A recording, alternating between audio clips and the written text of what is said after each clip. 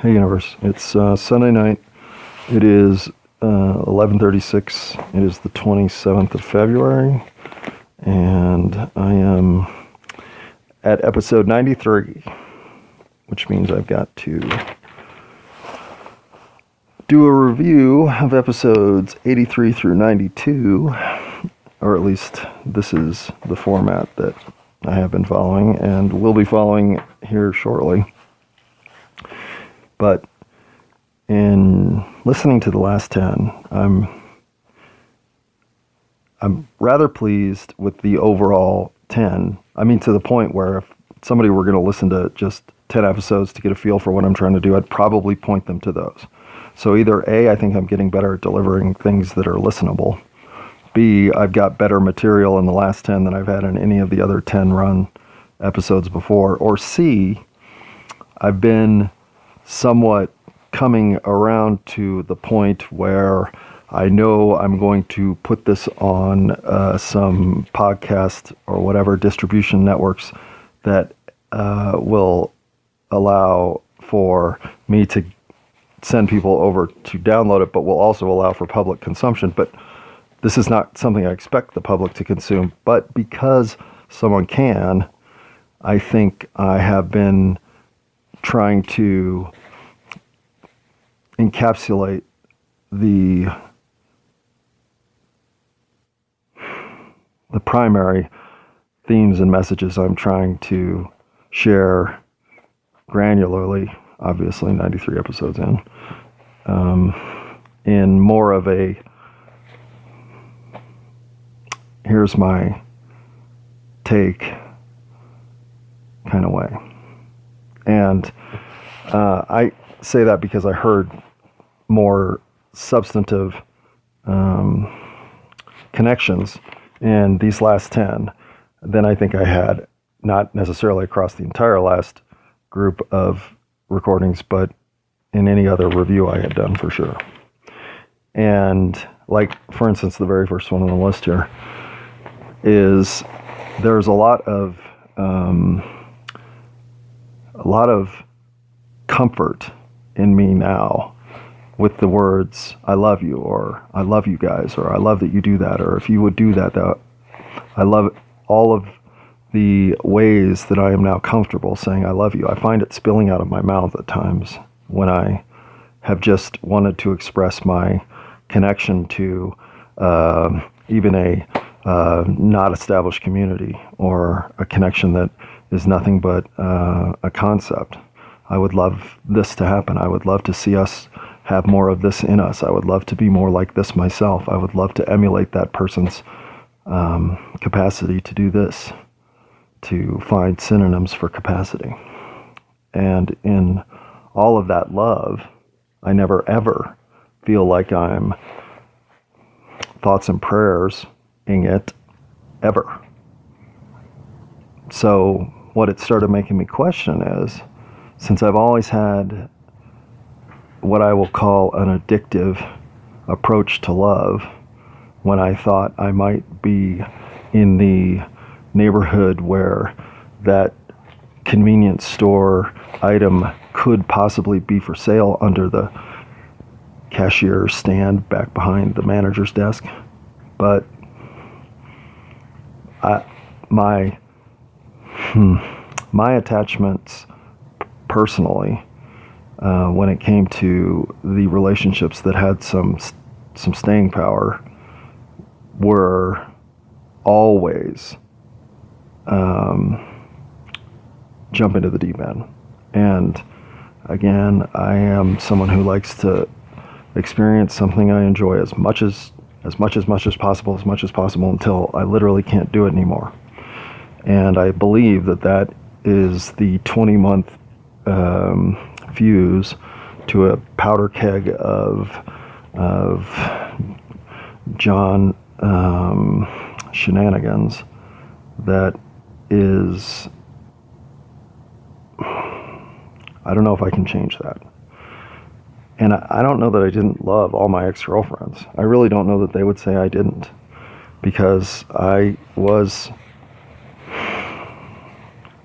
certainly into the relationships And I was always someone who wanted every moment that we spent together to be meaningful. Now, is that too much pressure to put on a relationship? Yeah, of course it is. And would that lead to scenarios in which I would overwhelm anybody of reasonable responsiveness to building communication skills, trust, and emotional content when it comes to meeting other people and taking it easy? Sure. So those people would just run away from me.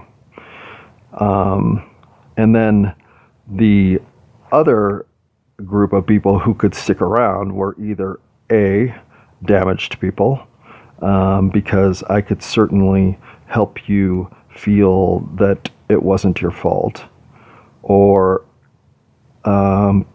people who were just like me.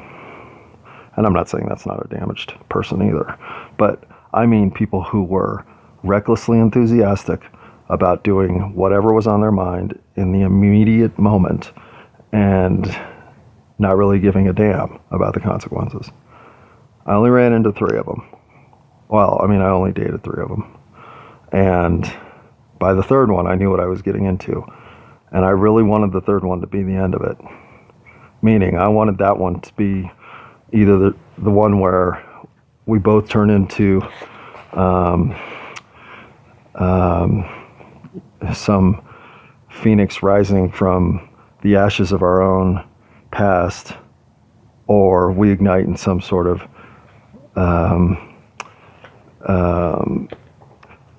star-filled, fateful inferno of passion realized too intensely. And we almost saw those outcomes, but no good. Sorry, I'm gonna hit pause here because you don't deserve to go through my clumsiness. Unpause. Hang on, I think I have to cough. Unpause. And I was right. So, if you can, for the first time in your life, look inside yourself for some deceit around using the phrase, I love you, or just some casual generosity in its timing, then find nothing but genuine and truly heartfelt sentiment that you would 100% stand by in the case of having to defend yourself for phrase uttered. That's a new place to be, because I've never been somebody who didn't have at least a little strategy in my emotional trolling. That's not trolling like Yahoo. I more mean throwing out I love yous to the cosmic universe for nothing but the reward of knowing that you love the cosmic universe feels like you're trolling for some energy of return, reinforcement, I don't know. And yet I'm not in any way scheming or strategizing how to convince myself that it's true. It is true. And when I used to do those maneuvers, and I would do this a lot, if you're doing it, stop. Let me explain this behavior and never do it again. If you hear yourself doing this as something that's a pattern for you, this was the hardest pattern for me to stop. And to this day, I still am tempted to throw them out for no good reason. But I would use statements of, let's take an easy one. If you tell somebody that you have already picked up the buns for the burgers that you're going to bring to the picnic, so they think that task has been checked off the list and it's just a matter of you showing up because the buns are already in the car, well then you are insinuating that something completed that you are expected to bring is now done. And since it's not, whatever hiccups can occur in you now fulfilling that little chore are going to occur. And at some point, you'll have set yourself into a position where that task is not done, nor will it ever get done. So if you're sending statements into the universe as encouragement for you to follow through and get that done, you're making everything possible harder on yourself by not saying, my intentions are this, which means I still haven't completed that bun running chore, but since I have to get gas, I will pick them up then and be on my way, is a much different statement than, oh yeah, I already have the buns, because you intend to get them when you go to the gas station. When you find out the gas station is closed because their power is out, and that's the only place to get buns on the way to where you were going, well, now you're going to end up faking an accident and all kinds of shenanigans. Well, I mean, if you're Johnny, I know, not everybody plays Russian roulette with their own next hour and 15 minutes of chancy life like I do, but some of us do. And if you do, that's a stressful way to go through life. So consider whether or not you could stop that and just ease on out of those negative patterns. All right.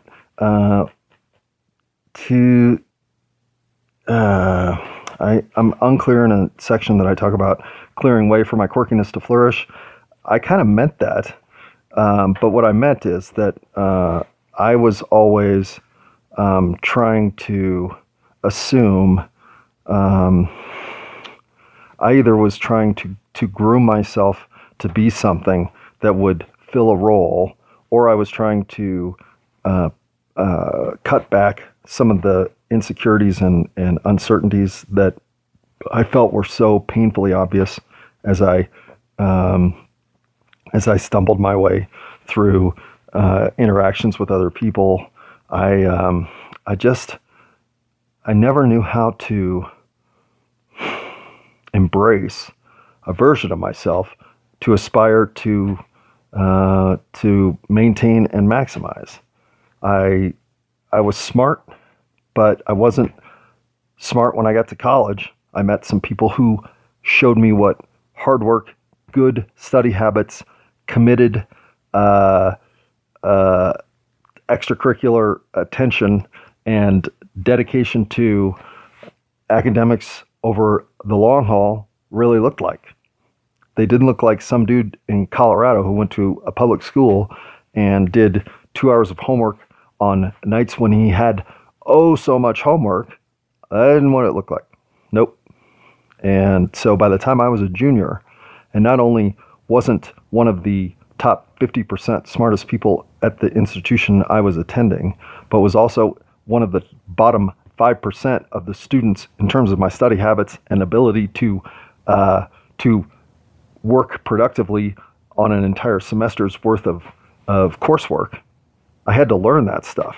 And I basically proved how much I had to learn it with how poorly I did my freshman and sophomore years. Freshman year, I can blame on partying.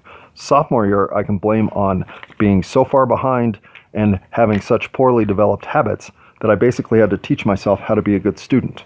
And by the time junior year rolled around, I was so far behind the 8 ball that I had to essentially study 24 hours a day. There was never an hour in which I was wondering if there wasn't something I could be getting done for class, for my major, for my academic situation, other than earning money to live or sleeping. And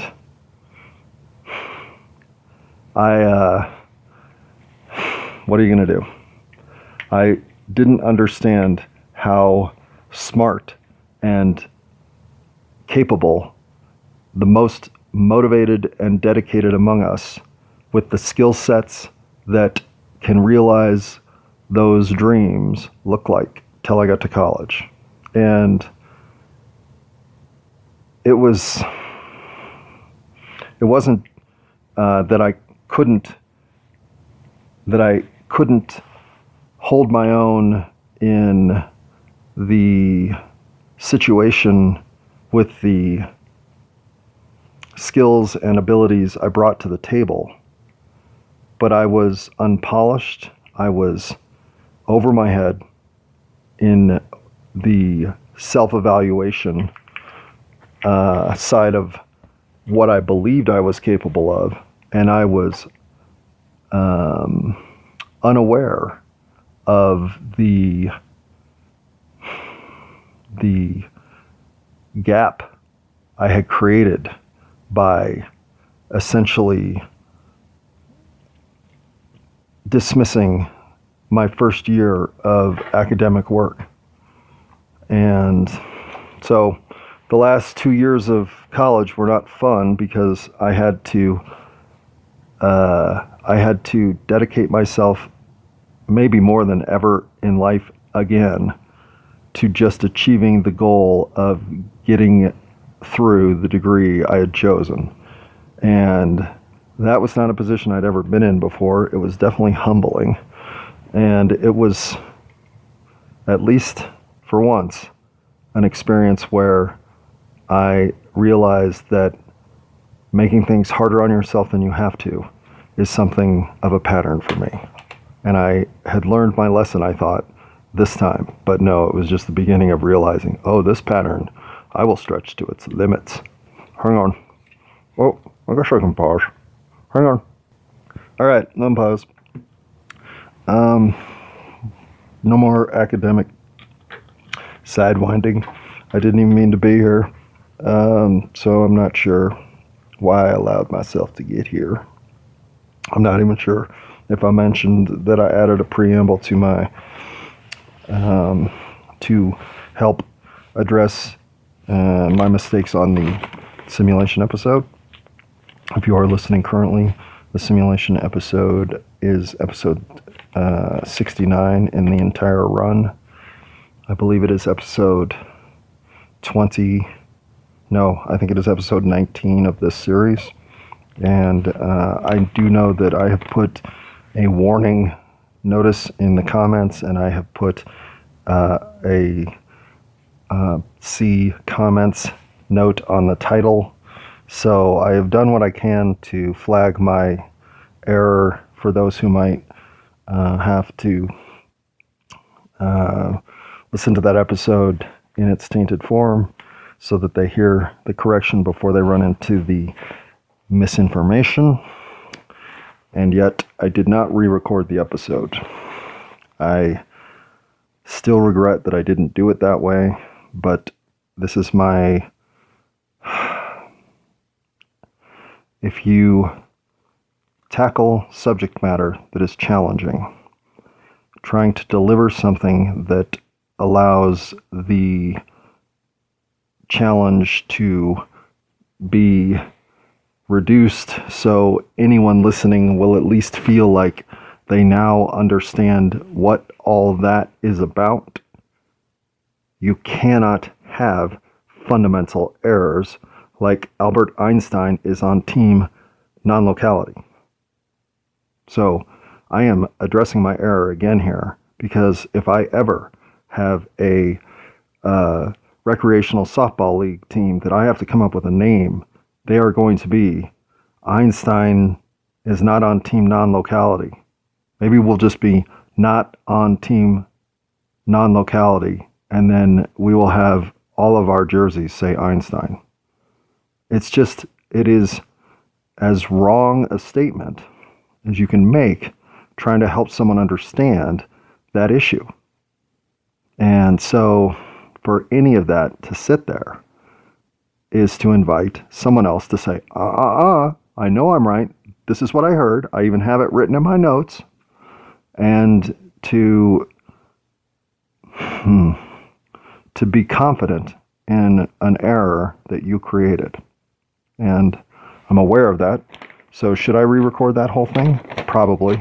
But it is my faith in the universe and the people who will put up with all the other mistakes I have made, that by taking the steps I have taken to make sure that no listening of that recording can happen without you being aware of the error that's there.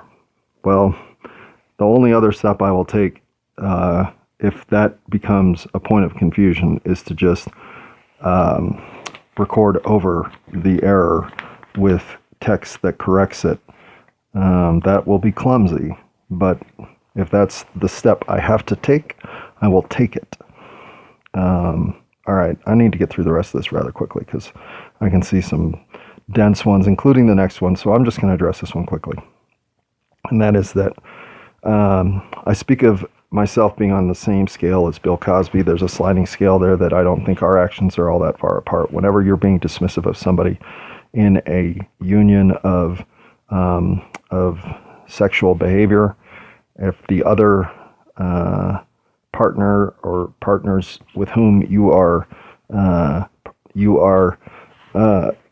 engaged are not clearly being communicated with and having the opportunity to do the same, then that line moves from just being a jerk who talks over everybody to being somebody who takes advantage of a situation for their own gratification, to being somebody who forces somebody into a situation for their own gratification, to being somebody who takes somebody out of their own capacity to decide in their gratification, participation or not, to somebody who, I suppose, diminishes the life capacity to the point of death. But in other words, I do think it's a sliding scale. It's all about thinking you're more important and better than the person you're with, that your needs have priority over everything else that might be happening, that you'll get yours and whatever else happens, happens. And it is the way men are both misled to think is virile, because you are overwhelmed as a male human being. At least this is my experience. I can't speak for any other male because I've never had this conversation with anybody, including the universe.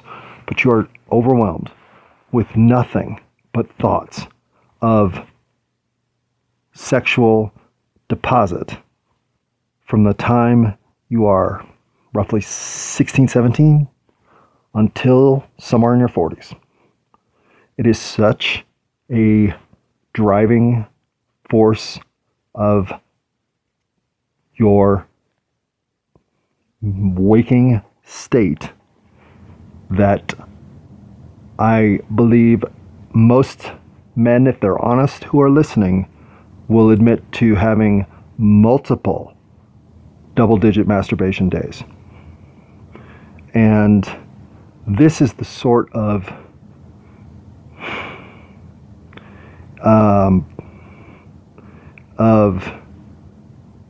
hedonistic fulfillment that our messaging drives us to intensify.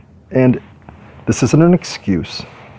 Just like it's not an excuse that you feel judged as women for many outward characteristics that, frankly, are, number one, totally unfair, and number two, something you have very little control, if any control over at all.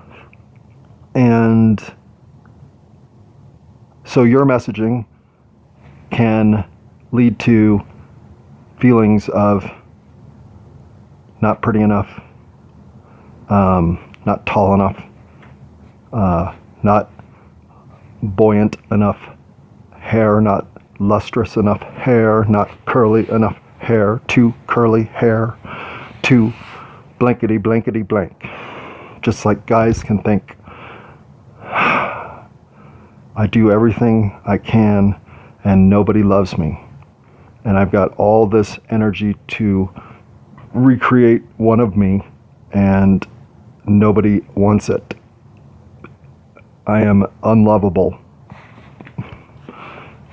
And it's such nonsense bullshit messaging, mind, washing, brain, scattering, thought, destroying, self-loathing programming that no one deserves. And I have no idea why it's so effective. I can't imagine going through the puberty years of my life again. I want nothing to do with it. I left most of the good parts of myself behind and put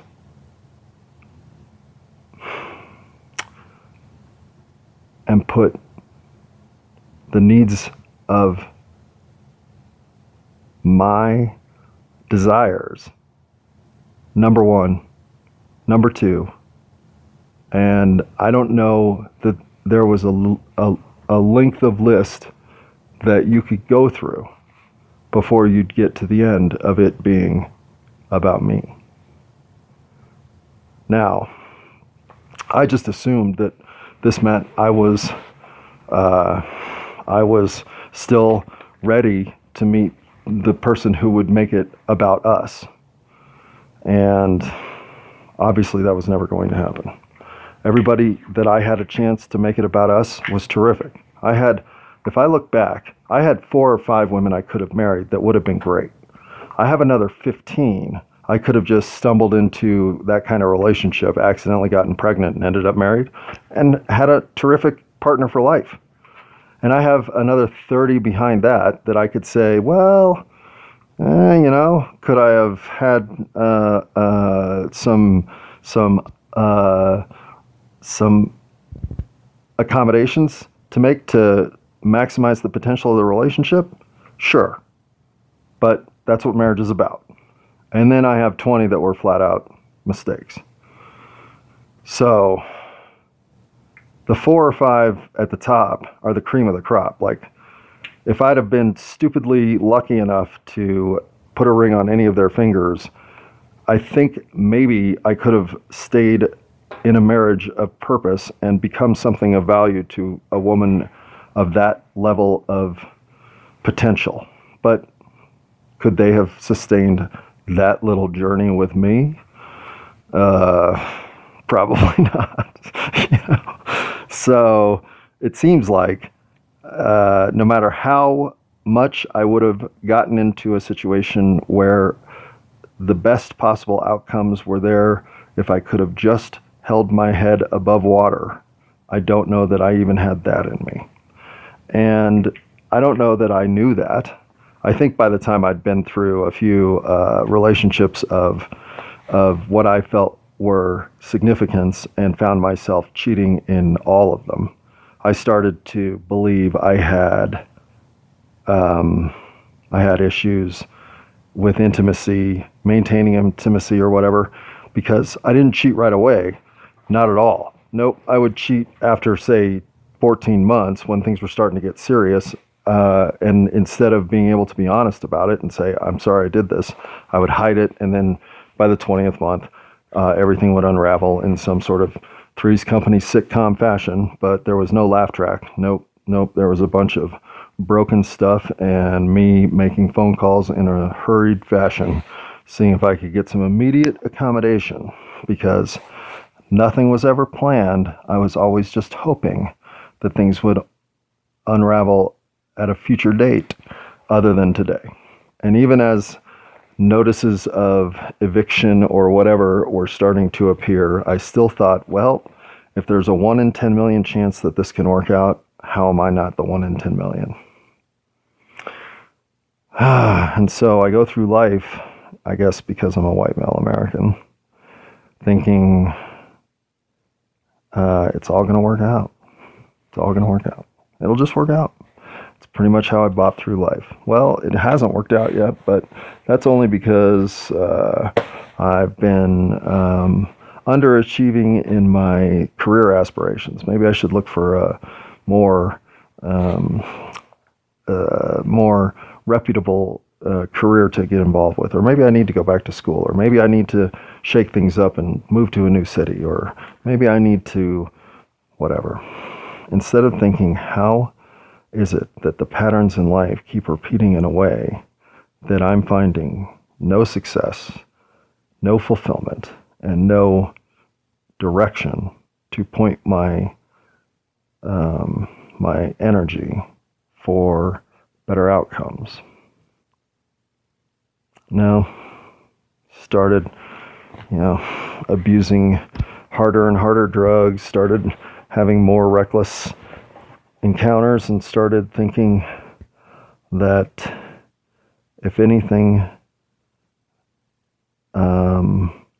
was being reinforced about me, it was that chaotic universes produce some chaotic circumstances for us humans to experience. Because it wasn't until I was ready to say that my life had been a complete misfit of my own doing that I was ready to say there doesn't need to be all the chaos. So I don't even know where I ended up diverting on that one. I'm not even sure what I just said, but I know that because of all that, and because, again, I have no idea what it's like except to take the easiest possible manifestation of opportunities here and essentially find them so elusive you can't even point yourself toward them. Well, what does somebody like Bill Cosby, a man who broke into comedy, a black man who broke into comedy in the 50s and 60s, going through? And I am not here to justify Mr. Cosby. I'm here to say that I see the weakness of myself wherever I want to look. And when I was ensnared in the worst opinions of myself and had no reason to think otherwise, then all I saw were activities that I felt I was lucky hadn't gone worse.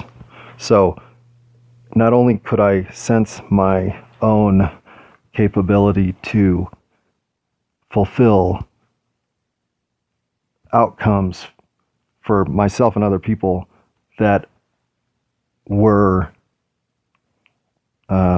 painful, I thought I could have even been more harmful. And so when I think of how little static I ever faced in terms of true dismissive attitudes toward me, I don't understand why I was always such a failure when it came to just being myself. And I took a long time to answer that question, and I finally did, but I'm not going to answer it tonight. But I want you to know that if all your patterns are cycling back similarly to a point where here you go, starting the same old thing, hoping it'll work out better, it's your fault. And if you can't work your way back through the events and mindsets that you were comfortable with in these routines that led to these outcomes, and then change those this next time around, you will have exactly the same result. And worse, as the more of these you go through without recognizing that you're enabling a pattern of repetitive outcomes that aren't working for you, the more likely you are to make them habits that will become who you are. So not only should you be checking on any rhythms that seem recycling in ways that you recognize them and they've been ineffective in your life before, you have to treat yourself then as the agency for why they're ineffective. All right. This might be the worst recording of all time. Enjoy. I'm going to now race through these like a lightning round because I am too stoned and obviously weary from the weekend to even keep track of the words I am using, let alone the concepts I am trying to convey. So for all of my nonsense that you have just endured, well, let's talk about this one. Let's 60, 45, and 30. Of those numbers, I am 30 days away from missing the 3-2 drinking age more than I am 45 or 60.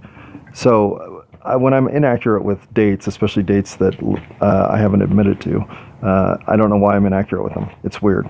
But that was another reason I felt for Scott.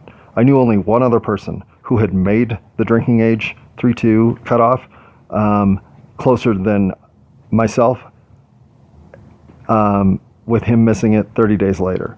It was such an arbitrary thing to have one of my really good friends have to go through. I just, to this day, I still think about the injustice that it was to turn somebody at the age of 18 into an outsider. And that's exactly what they did to every kid born in August. They should have let everybody from August to October grandfather in. There should have been the cool kids who were ahead of the game than the little tail group that got chopped off unnecessarily. It was horseshit. And I still think that way. Obviously, it still irks me. Sorry, Scooter, you had a better karmic rainbow than that, so I have no idea why you got snagged in that little net. But probably because you had enough wherewithal not to let it damage who you are. I would have probably crumbled and fallen down into a sand pit of despair, but nope, instead I got drunk and then drunker and then drunker because I was 18, had my license. Could go drink at Thirsties and after the gold rush. Yippee-ki-yay. Drinking isn't the social lubricant that I'm pretending it is here, but it's that you can't participate. It's that you're excluded. You know, you just, it's ridiculous. It'd be like designating a cutoff for people to use smartphones. If you were born after 2009, January 1st, 2009, then you no longer get to use smartphones until you have turned 30. What? Yep. I mean, yeah, I get it. Move on. At one point I say I call my ex a blankety blank. I called her the C word, apparently more than once. And those are the last 2 times I've ever used that word. And as far as I know, I have no other blackout incidents where I've even gotten testy. But I have one blackout incident where not only did I break up with my girlfriend, who it was her birthday, and I liked her. I mean, that is the biggest question mark of a night in my life that I have, because I know what everyone tells me I did, but I have no explanation whatsoever for my behavior, nor do I have any motivation to justify all the things that I'm told are what I did. I had essentially an outrageously angry night at somebody who I liked. I don't know. But those are the kinds of things that that have you really start wondering if you need to be isolated from everybody else. Those are nights that start convincing you that you might be more problem than society should have to accept. You convince yourself that those types of behaviors that you are blocking away from direct recollection are such denial levels of fearing who you really are, that maybe that decision needs to be put in other people's hands. It is to this day a shaking experience that I will never, obviously, probably be able to adjust to not think about, but it has made me stand up for a better world and expect more from myself. So perhaps it has that echo in its favor. All right, did I miss anything on here? Kids might have knocked. I don't know. Do you I say something that I fixed twice. I don't believe you fix something twice. I believe you repair the job you did poorly the first time. And that is a fair statement because that describes what I did. I also talk about I have no issue being the person who takes the extra shot and is if there is a contentious situation where I find myself disagreeing with somebody over anything, unless I know 100% I'm right, which I do at times, so does everyone. But if there is a gray area to be had here, I am not one to force my hand and say, this is what it is. No, as a matter of fact, one of the things that I always want is to think, have I not considered something in this scenario that I should have?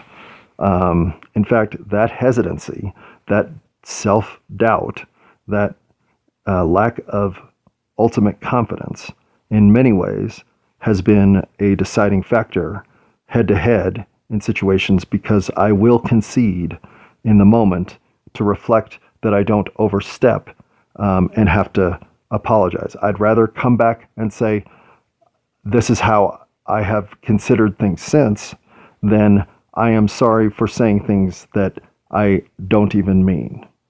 But I'll tell you, I'm one to ask for forgiveness instead of permission. And that has changed drastically since I feel like there's a world out there of people who are certainly not going to permit the sort of actions that need to be taken. So if you're not ready to make a move in the good faith of it needing to get made and you the agent that needs to make it, I didn't have a whole lot of that backbone, but I don't feel much maneuvering lately that isn't 100% with that momentum. So that is definitely a good change. But that doesn't mean that I wouldn't take 2, 3, 4 hits before standing firm and saying enough. Because I have no need for a situation like that to occur unless there is no other way that it can be dealt with. And that, for whatever reason, the simulation decided to enforce. And I suppose in a month I will be able to explain why. But for now, I just know that I am still confident that should I relive last week, I can do nothing but exactly what I did in the situation I was put in. And with that kind of confidence, I stand newly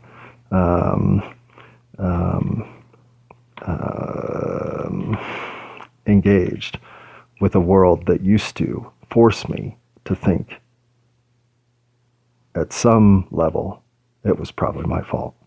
Nope, not in the least. Okay, I said girls 3 times when I met women. I'm starting to keep track of that. I thought I had that one pretty much thrust away from usage in the wrong situations. But no, I find myself saying it in ways that I'm like, come on, man. So that will improve. I also used women 3 times when it should have been women, so I was 3 for, 3 against. That is terrible. That should be no worse than 5 to 1 because this society makes it very hard not to pick up some misogynistic lingo. I'm not saying I can't have a goal of eradicating it entirely, but it needs to reduce. Because when you say boys will be boys, that is not in any way diminishing men as a category that they are judged unjustly for things that are irrelevant to what truly is there to be judged. Boys will be boys is as light a reference to the masculine insecurities as grass is green. They don't even compare. So you don't get to say girls because you say boys. You don't get to say girls unless you're talking about girls. And then you can say girls. When you are talking about women, you don't call them girls. That sounds misogynistic. And when I hear it, it makes me bristle. So I am working to stop it. That pickup truck we were riding around in, we were not sitting down in the back of that truck. We were standing up, in case that's not clear. We were holding on to the running lights that ran on the top of the cab, and we were facing directly forward. We did not have hats. We were using leather work gloves to get a good grip so that we had something stable on which to hold ourselves, because if you're standing in the back of a pickup truck and going around corners at 40 miles an hour, there's actually quite a bit of force that you will experience. Now, nowhere near enough force to pretend that that isn't manageable, but it was so cold. So cold. Okay, I have something I can't explain because I have left one dog off the list of dogs I've mentioned. So because I left her off and because she came into my life in a position where in some ways, and I know my mom would say this, she kind of saved my life, I'm going to make her my hero. And I'm not going to make her my hero tomorrow when I do my online content providers. Nope, I'm going to make her my hero at the end of the series here. I can't believe I overlooked her. And I must have overlooked her so that I'd noticed that she deserves special attention. So I'll be checking in with her on episode 44. And at another point in time, I speak of situations that offer people no hope. There is no such thing. There are times when you can have created too many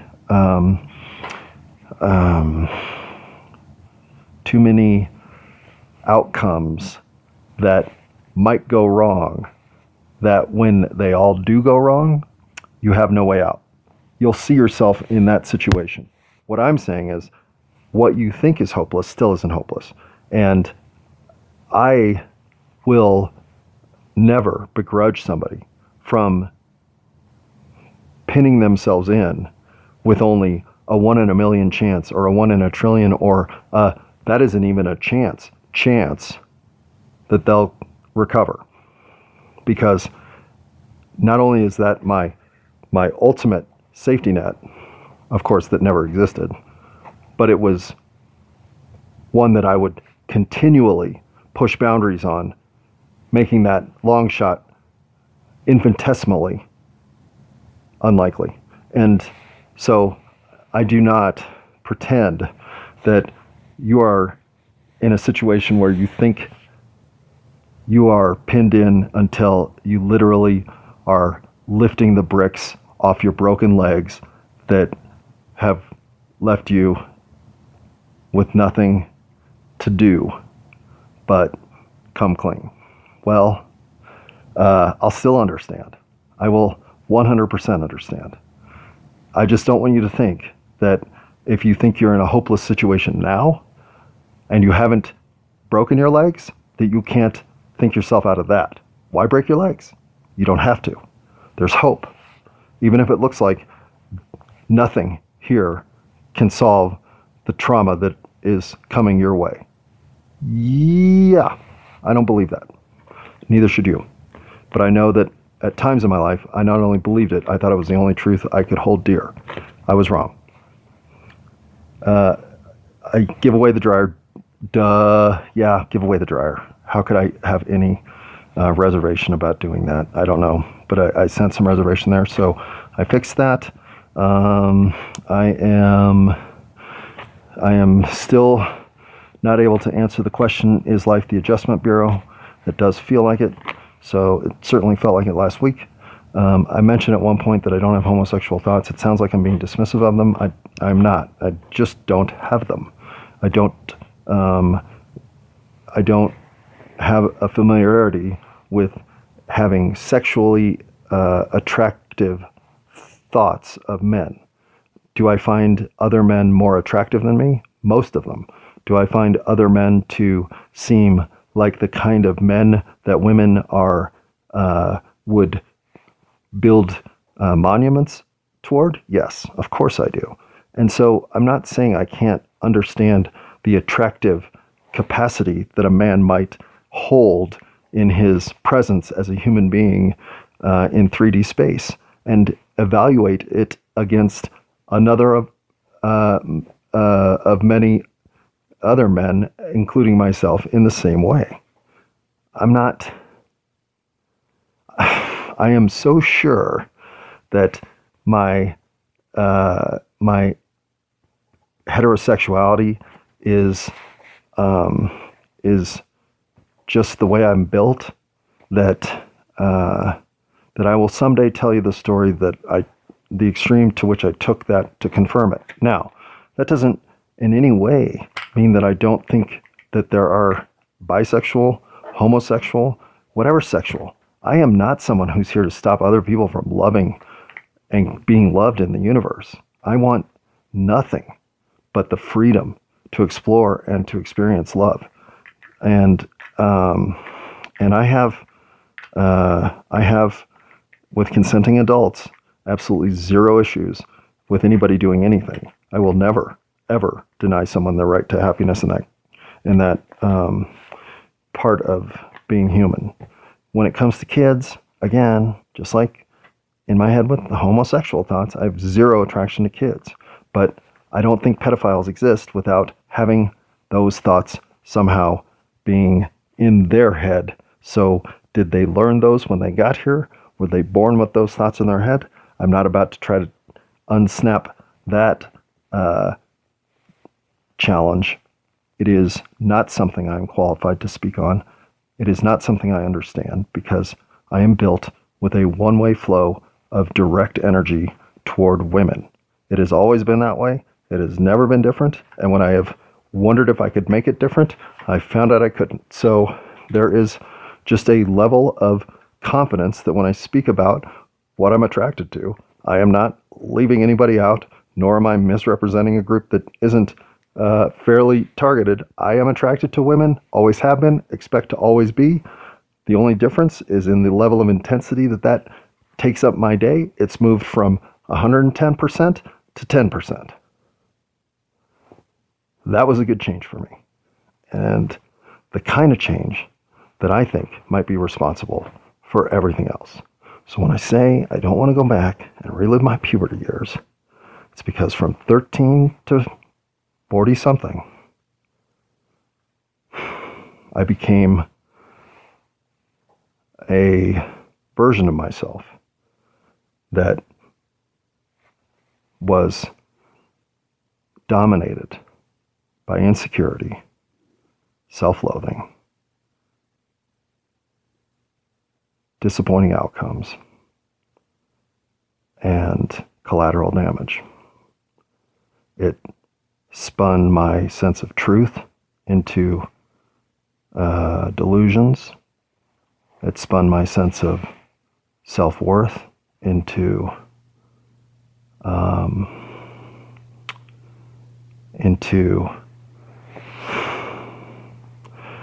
needy and codependent, emotionally stunted, fearful, cowardly,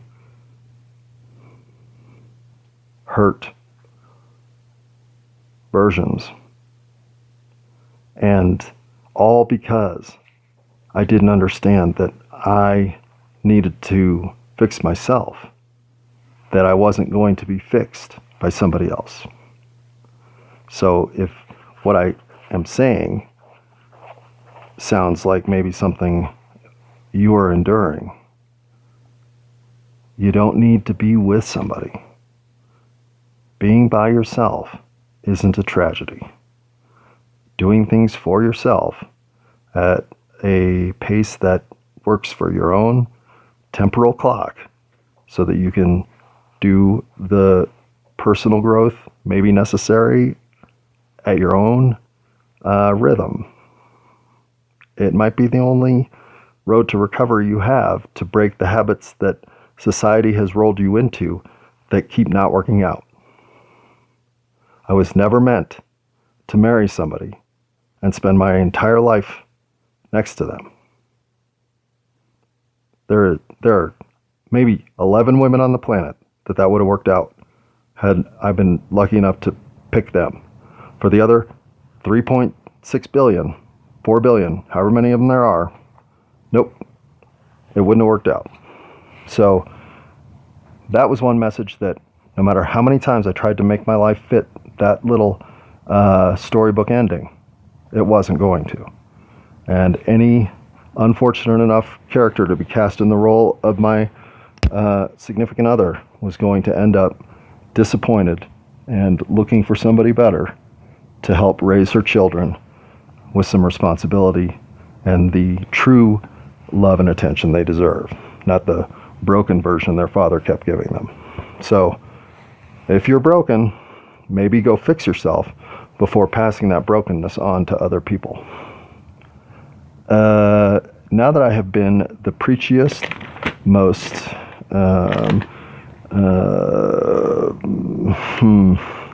what is it when you think you know how to tell other people how to live their lives? Is that just being, what, Christian? Evangelical Christian? No, of course not. They are not ones to label themselves as telling other people how to live their lives. They just have the right way to live their life, and you're either doing it or you're not. But aren't most religions that way? I don't know. I don't go to talk to rabbis and priests and such, but I might this week. Don't be surprised if I come back with a tale of visiting the organized religious houses of worship and see if I'm better for it. But let's not get into that. Too many other things to cover, and I'm sure I'm leaving stuff off, so I'm just going to run up this list.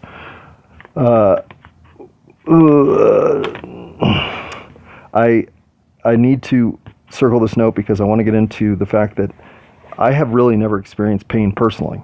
So is all of the pain that I know this universe is overwhelmed with something that is just here to influence me and reverberate in my reality, since I've never directly had painful experiences? Both my parents are still alive.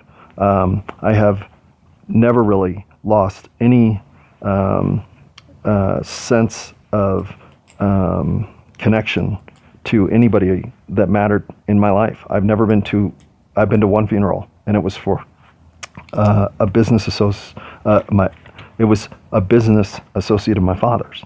So again, I am the most padded, sheltered, little innocent, non-threatened, never challenged person there is. And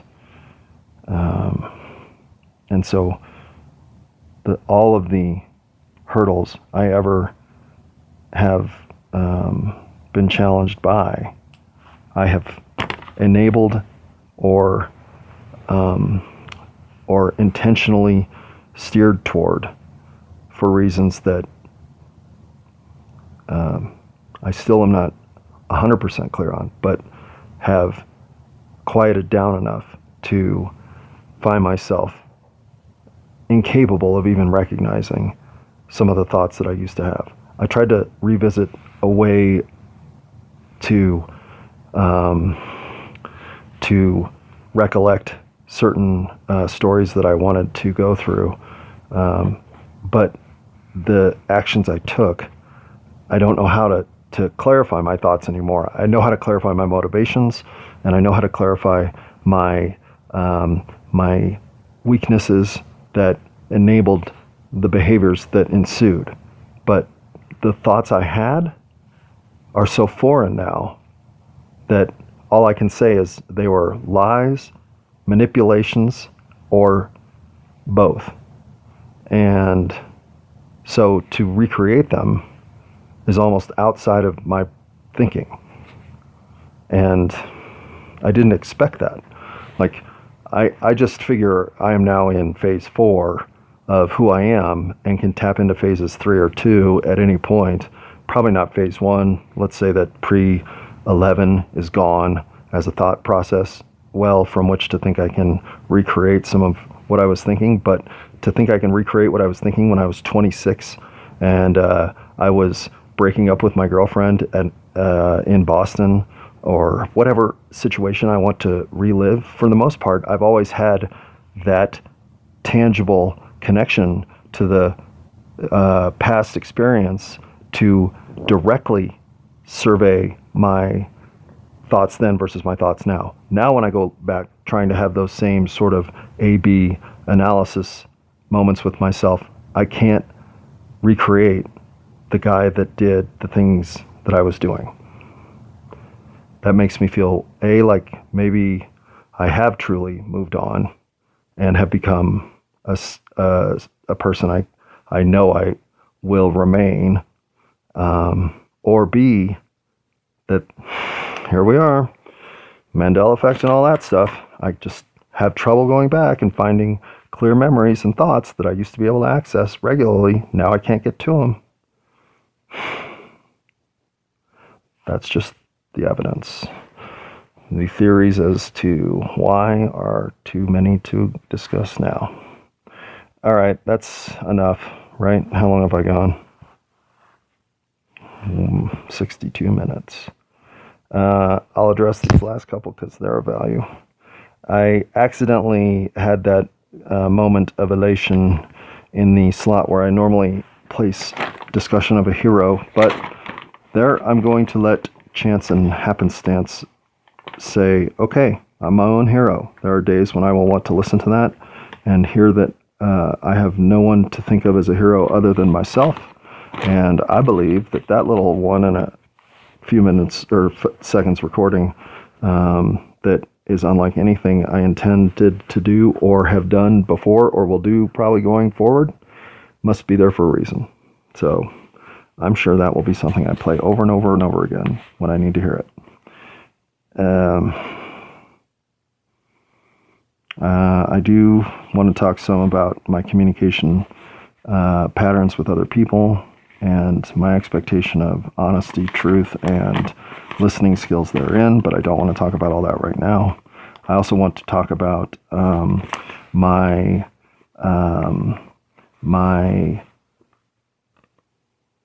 conscious recognition of people being unlike themselves, and I think I do somehow get a read that your frequency is vibrating uniquely different today.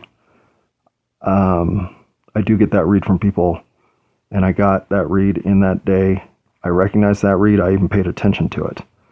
I think my intuition has gotten me to the point where I have insight that I'm ignoring that needs to be addressed. And that day is a crystal clear example of where I think my heightened trust in myself is serving to give me more and more data about the people around me and the ways I can be helpful. So those are lessons I will learn as I gain belief that I'm doing the right thing. And I will, of course, err on the side of not making a mistake, not overstepping, than missing out on a chance to help. I help enough. I just know that the universe is starting to show me how much more I can help if I start believing in myself. And so here I go. This is what self-belief looks like, universe. 93 episodes of sitting in my room with my dog and my cat, talking about whatever I want to talk about. So, if I had somebody else involved, would it be more interesting? Of course. But it would be not a confession, it would be a conversation. And I wouldn't have delivered as much unvarnished and in many ways unexpected disclosure from the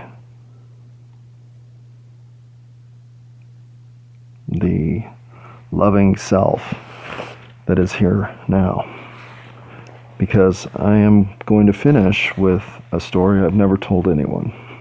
There are people who know this story because obviously I have some people other than myself involved in this story, but other than the people who I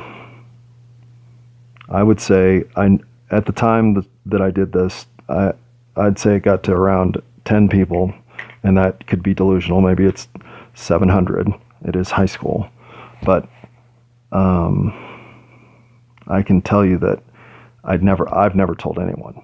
I just didn't have control over two other people who experienced this story directly to not share their tale.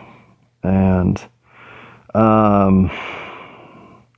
when you hear stories of young athletes losing their cool, you always think to yourself, well, buddy, you better have learned that lesson, because nobody gets to go through competitive sports with that kind of attitude without suffering the humble pie that comes with it. And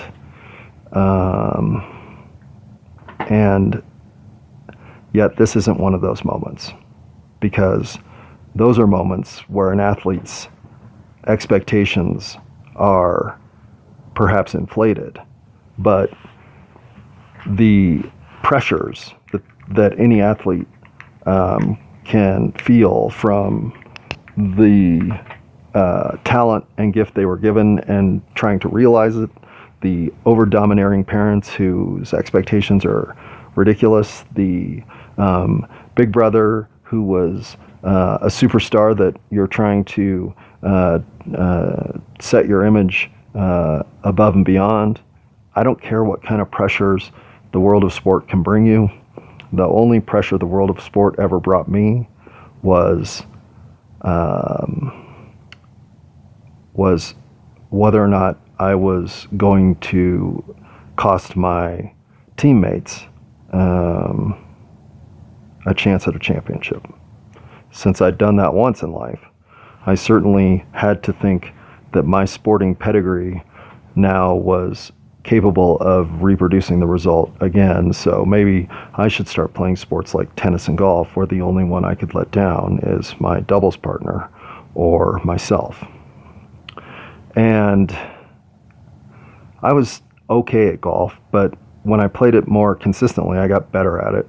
Good enough to play competitive high school and golf, and college golf, but never good enough to think that I had some ability to pursue the game professionally. It was never that. So when I would have trouble on the golf course, I was certainly not somebody who could say, this is unexpected. No, I was a choker by nature. But I was also a person who was so insecure and unsure of myself that when my identity with two other athletes, one who was a good tennis player, one who was a good soccer player, was to be the good golfer. And on the ninth hole of a round playing with them, was currently in third place, needing 2 strokes to at least tie one of them so as not to finish last in the group. And I chunked a chip behind the ninth green, giving myself no shot even at par other than chipping in. I turned to throw my club into the hillside and let it slip out of my hand. And that's not even the worst part, because clearly as the club is through the air, I can see the trajectory is going to hit my friend. And not only does it hit him, it hits him in his face and knocks him down. I mean, clearly he is hurt. My other friend, who is in my vision enough that I can see him, let's say there's an equilateral triangle of the three of us, we're 30 yards apart. I see him look at me directly in a look of, did you just do that? Drop everything he's holding and race to the clubhouse. As I stand there, unsure that it's me who did it. Like, I'm so frozen in inaction that I can't even scream we need help or run to my friend I've just struck.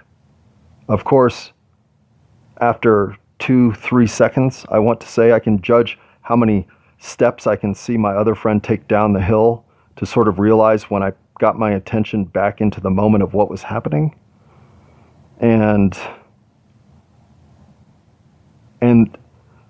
by the time, and to fully describe the damage here, as I run to my friend to see if he's okay, he is stunned clearly because his eyes are not focused.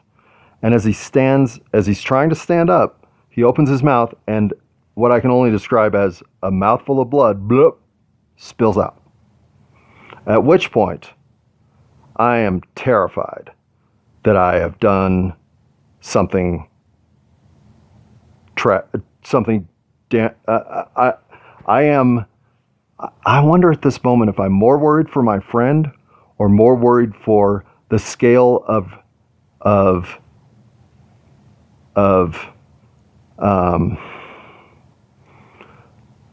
wrong that I may have just invited upon myself. Like, I don't know. I know I hit him in the face with a club, a metal club, from 30 yards. And 30 might be an exaggeration, but 20 isn't. I mean, that club probably spun 4 times, 3 times at least, and hit him directly in the face. Spun around as if perfectly placed to hit him in the face. He is unclear. I don't even know what to say. I don't know how to offer help.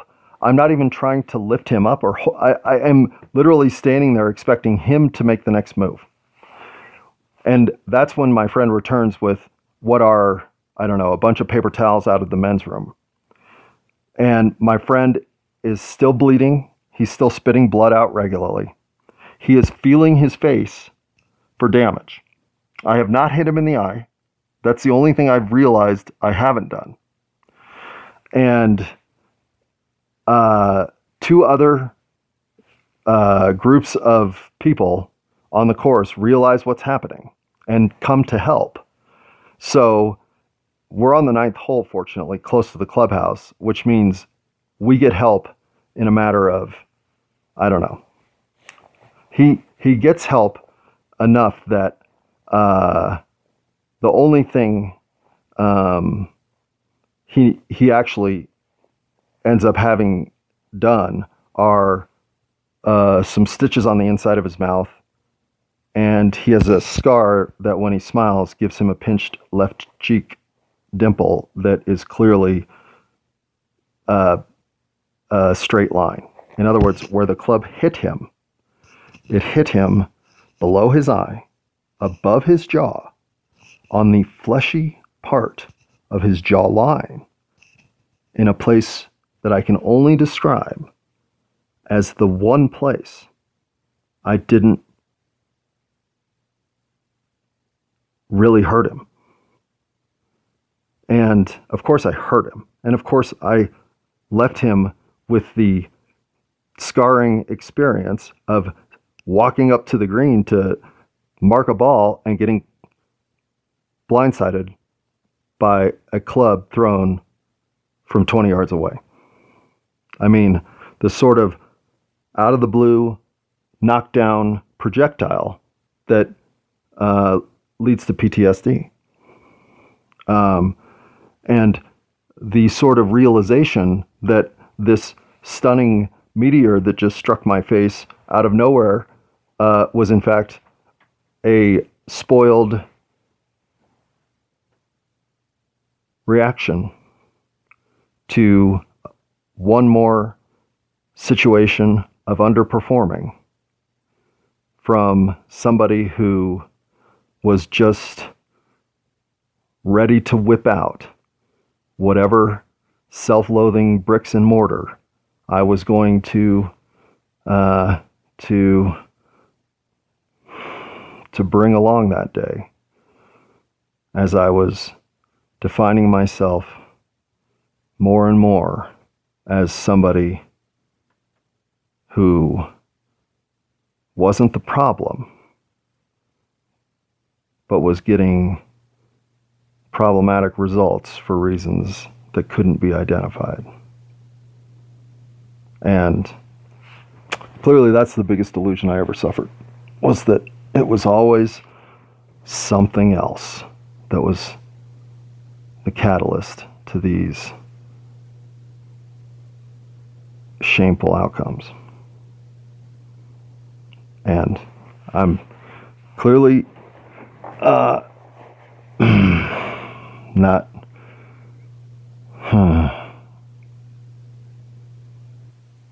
I don't know if I have a less proud moment, because I can certainly look at other actions as perhaps having worse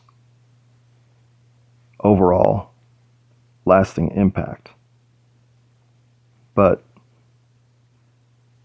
that was the sort of maneuver that, if I lived in a universe where my actions, thoughts, motivations, and intentions were always immediately broadcast back to the hive mind, and everybody always knew what everybody had just done and how they were thinking, there would have been no proper reaction except to tell me that I was stripped of my right to ever play the sport again. It was the sort of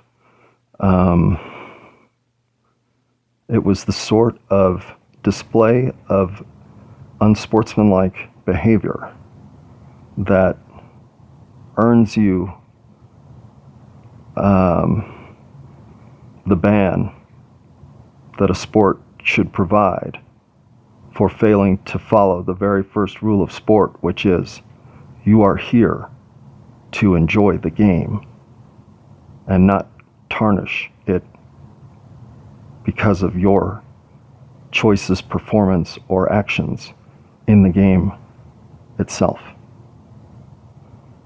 If you cannot follow Rule 1, you cannot play the game.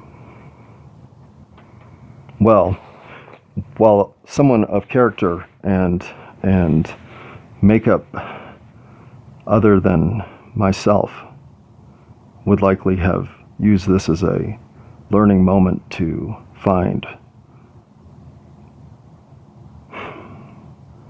a reason to behave better.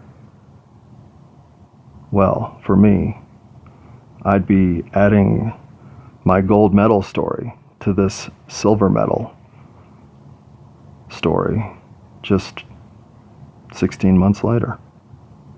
So not only was I not able to learn from this moment, well, I had to have worse moments before I started to question if maybe I might want to think of myself as being my own problem. So I no longer am embarrassed by those stories, and for so long they caused me so much shame that I was unable to even reconcile them in my own assessment of myself. I just didn't look at them. If I ever want to picture that club sailing at my friend's head, it's right there for me. And in fact, I have used that imagery to punish myself because it makes me wince to have to relive the feel of that club leaving my hand. I can 100% feel it. I feel it every time I grab a golf club, that I have to hold on to it.